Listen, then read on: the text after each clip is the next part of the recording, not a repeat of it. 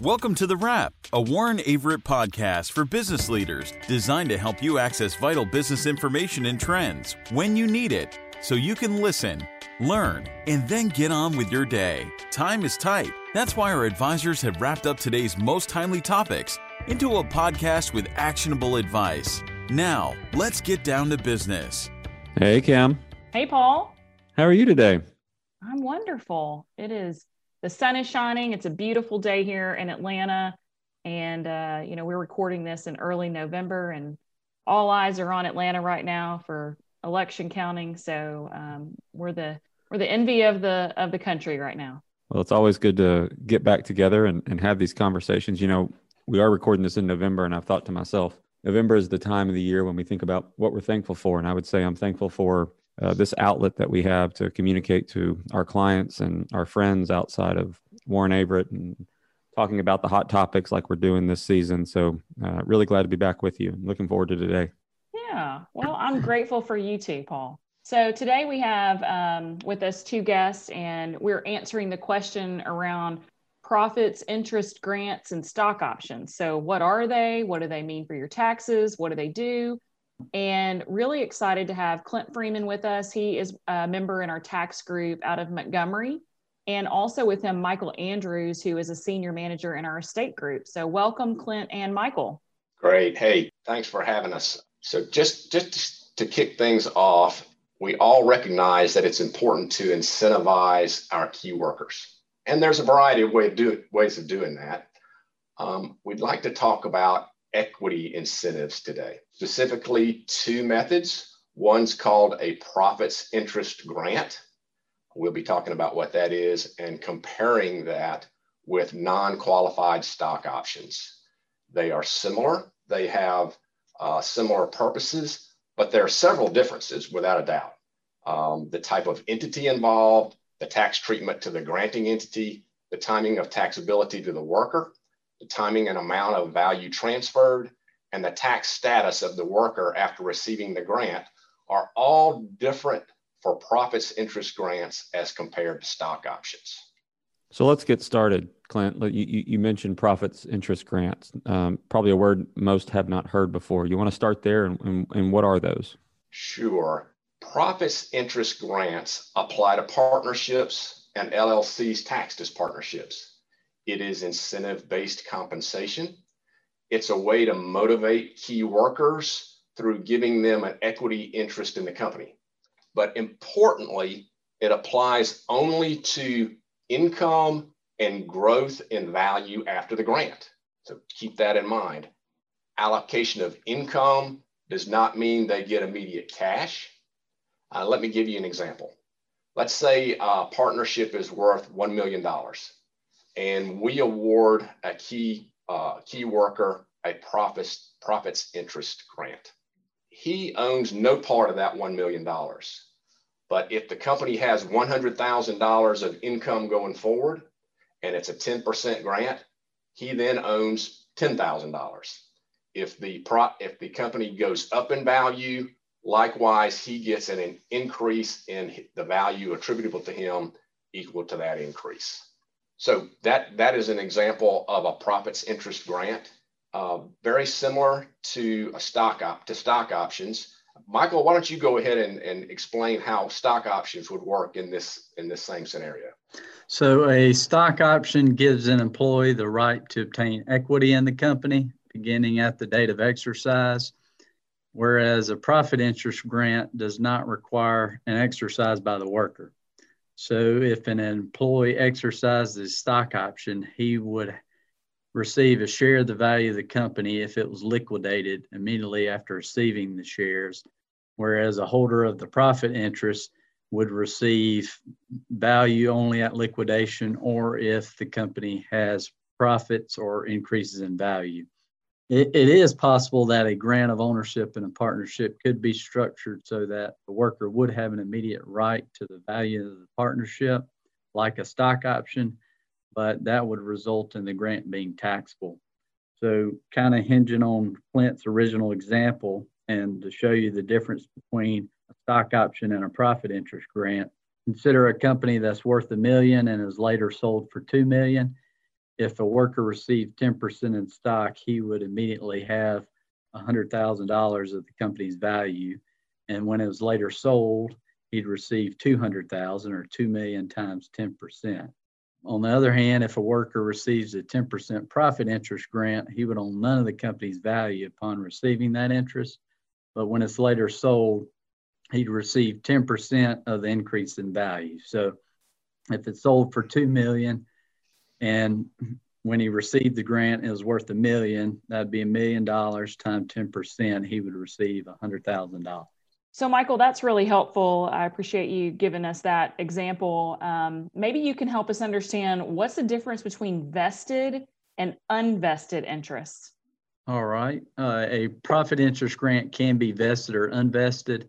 A vested interest means that the worker would have an immediate right to all the things provided by the grant, whereas an unvested interest means that the worker would have to meet certain conditions before receiving the full rights.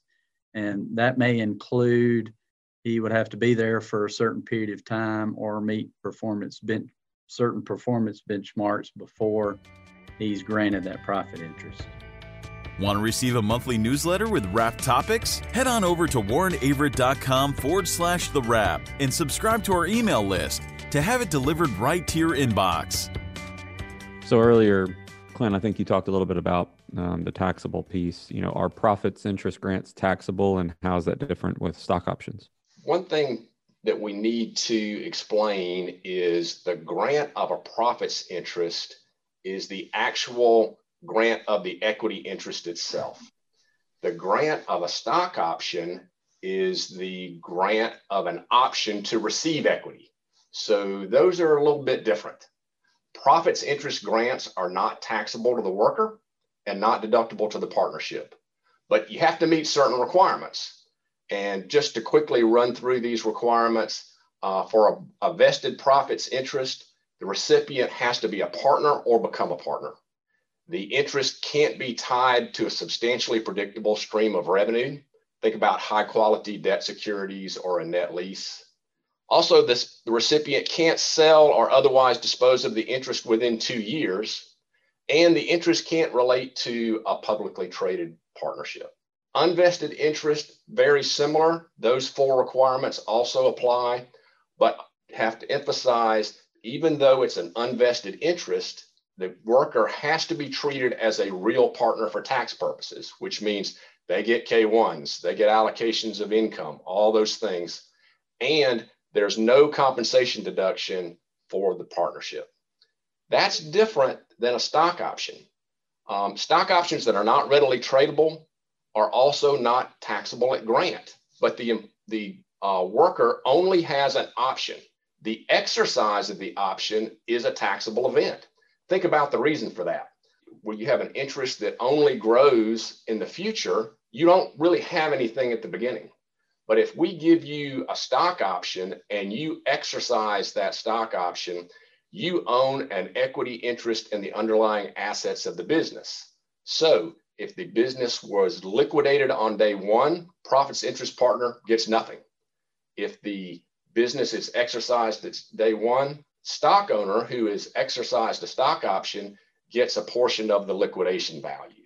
That's why that tax difference comes about. So, Clint, does a profits interest grant recipient have to be a partner? They do. A profits interest grant recipient has to be a partner or become a partner. That means no more W-2s. Key thing to remember is they don't get to participate in employee benefit plans unless they happen to be plans that are also available to partners.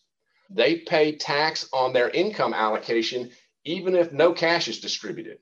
Different from a stock option owner, because a stock option owner who becomes a shareholder can continue to be an employee. Also remember that partners can inspect the books and records of the company. They have the right to vote. And if the company does not limit the liability of the partners through being an LLC or some other kind of limited liability entity, that partner could actually incur liability with regard to the ownership of that partnership interest. So, Michael, any other tax consequences of profits interest grants or stock options that folks need to be aware of? Yeah, other tax consequences that may be considered would be when a worker ceases to be an employee upon receiving that profit interest grant, the partnership loses the ability to deduct the worker's wages. So the partnership would have higher net income as a result. But since the profit interest grant results in dilution of the prior pre-grant partners, the taxable income allocated to those pre-grant partners might not be more than what it would have been if that profit interest grant was never provided. Some additional items to note would be the new partner would face additional self-employment taxes. So instead of being liable for only one half, he would have to pay the full self-employment taxes. So that would be an additional 7.65%. He would also be potentially eligible for the QBI deduction, or the qualified business income deduction, which may be 20%. Just one other thing to note is that would not include any guaranteed payments that he may have received as a result of him being a partner in the partnership. Before y'all wrap it up, what is the percentage breakdown between companies doing profits interest grants and stock options? Is that something y'all have seen? I see that pretty often. I'm involved in a lot of transactions. In terms of stock options, we don't see that very much. And the reason we don't is because the preferred method of structuring business has become LLCs or limited partnerships. I would say almost every deal that I have done in the last 2 or 3 years, has included profits interest grants to key employees. And so we see that very often.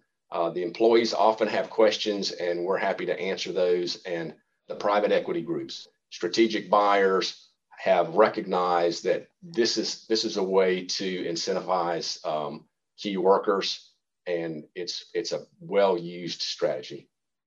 So Clint, here on The Wrap, we always ask our guests to wrap it up in 60 seconds or less. So what would you like to leave our listeners with in terms of what their takeaways are for profits, interest grants, and stock options? There are clear business advantages to offering equity-based compensation in the form of a partnership, profits interest, or non-qualified stock options. But you need to understand what you're getting, what you're giving up, and carefully comply with IRS regulations to avoid unexpected consequences. Well, Clint, Michael, thanks so much for joining us today, and thanks for taking this time to help our listeners. Thank you all. All right. Thank you, Paul. Thank you, Ken. And that's a wrap. If you're enjoying the podcast, please leave a review on your streaming platform. To check out more episodes, subscribe to our podcast series, or make a suggestion for other topics to cover, visit us at warrenaverett.com/thewrap.